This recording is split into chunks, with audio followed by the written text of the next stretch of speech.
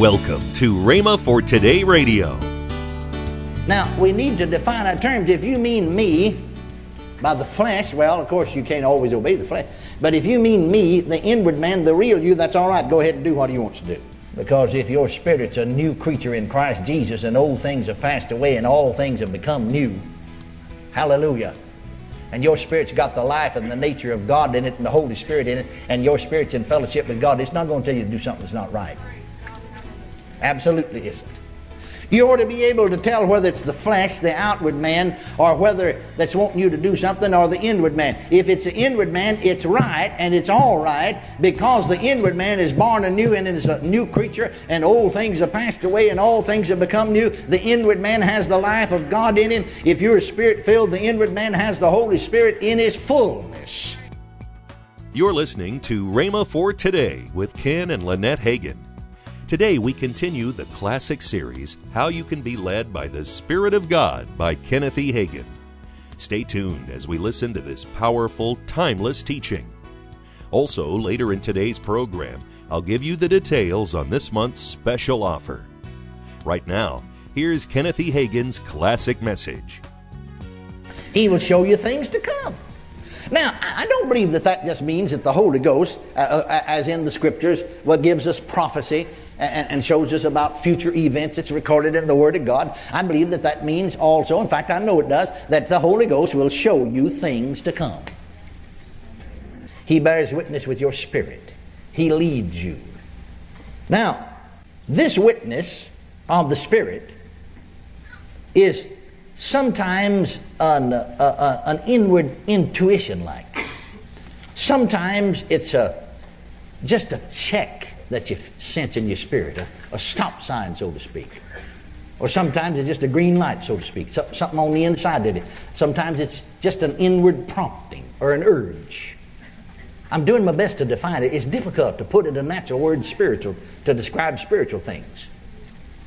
Jesus said to me, and I referred to that last night, I referred to it briefly, when he appeared to me in 1959 in El Paso, Texas, and sat down by my bedside and talked to me for an hour and a half about the ministry of the prophet. And he got into this area about being led by the Spirit. And he said, that's the way, I'm not going to lead you by the prophet's ministry, even though you do have that ministry. You're going to have to do like all the rest of my children, learn to follow the inward witness. He said, when you're praying about things, and he pointed out some things I was praying about right then. And he described it like that. You've got that good velvety-like feeling in your spirit. He said, that's a go-ahead sign. That's a green light. Go ahead. But you're praying about, should I make this move or should I do that? And there seemed to be a hesitancy, a check in your spirit. Said, that's the stop sign. Don't do it. Don't go forward. That's the inward witness. Now, he said to me, go teach my people how to be led of my spirit. He said to me, I want to get this over to you again. This is the third time I said, I'll not say it again, I don't think now. He said to me, if you'll learn to follow that inward witness, I'll make you rich.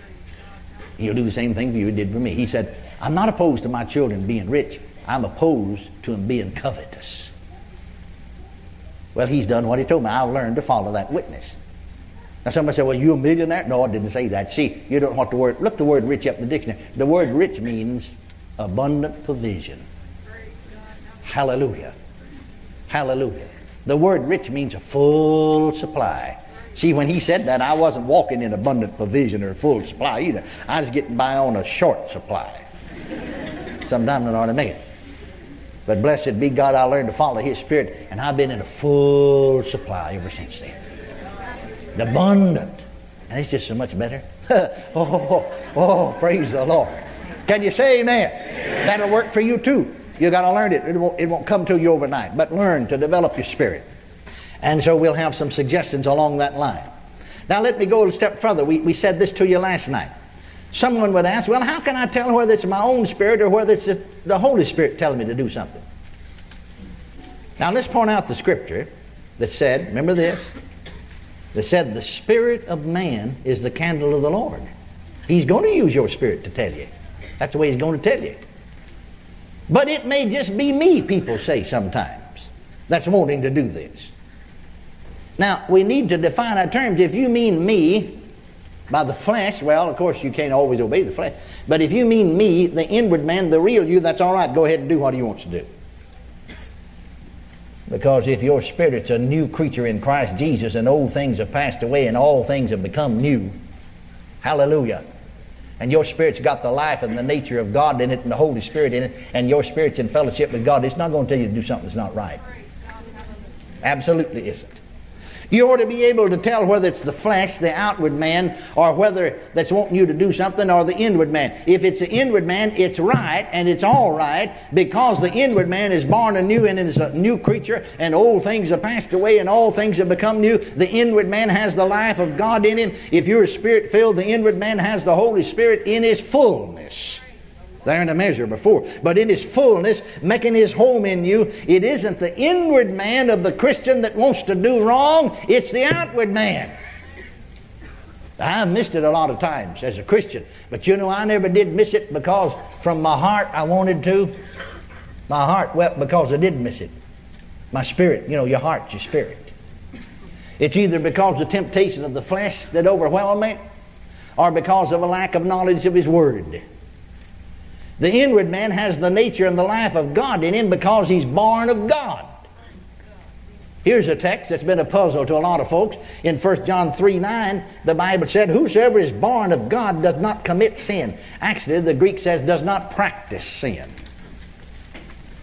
You just can't keep on practicing sin if you are born of God. If you keep practicing sin, you're just not born of God. That's just that simple. For his seed remaineth in him, and he cannot sin because he's born of God.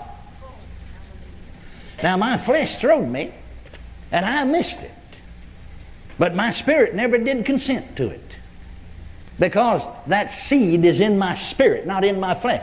That's the reason that he said to us, and we discussed that heretofore, and here's another subject that we need to get into and discuss in depth. That's the reason that he said in Romans 12:1, "Wherefore I beseech ye, brethren, by the mercies of God, that you present your bodies." Because if you don't present your body to God, and if you don't, as he said in Romans, crucify the flesh will still want to do wrong and will dominate you. And then he speaks in the next verse about getting your minds renewed with the Word of God. And until your mind is renewed with the Word of God, your flesh and your unrenewed mind will dominate your spirit, and that's what makes baby Christians and carnal Christians, and they never grow and they keep doing things that's wrong. Paul said to the church at Corinth, you know, he spoke about them. He said, "You're carnal." He said, "You're babes." One translation, he said, "You're body ruled." And then he said also, "Ye walk as mere men." Now, what do you mean you walk as mere men? He said you're walking and doing things just like men that's unsaved are doing. But you see, when you get your mind, see, this solves all the problems of sanctification and dedication and everything else for us. When you get your mind renewed with the Word of God, then your spirit, your mind will side in with your spirit instead of your body, and the two of them will control, and your spirit through your mind will control your body. Blessed be God. Can you see that? Once you solve that simple problem, you got it made. Bless the Lord. Let's look a little further into the Scriptures for some illustrations. We see here, he said his spirit bears witness with our spirit. Let's go a little further and look at another illustration about this inward witness. Now we read in Acts 27, story of Paul on board the ship, or is boarding the ship, on his way to Rome to appeal his case before Caesar. Now I want you to see something here now. Acts 27, verses 9 and 10. Now when much time was spent, when sailing was now dangerous because the fast was now already past, Paul admonished them and said unto them, "Sirs, I perceive." Now, he didn't say I've got a revelation. He didn't say the Lord told me. He didn't say the Lord revealed it to me. He said, "I perceive that this voyage will be with hurt and much damage, not only to the lading and the ship, but also of our lives." Now that was just an inward witness that he had. He just had that inward witness. Paul didn't say the Lord told me. See, if God had spoken to him by his Spirit, he would have said he told me. He doesn't say the Spirit said. Now you'll read here in the Acts of the Apostles another time, and we'll get into them in a minute, one of those, where the Scripture said, as they fasted and prayed, the Spirit said something. But here the Spirit didn't say anything. Paul just perceived that. How did he perceive it? By this inward witness. He perceived. He didn't say the Lord told me.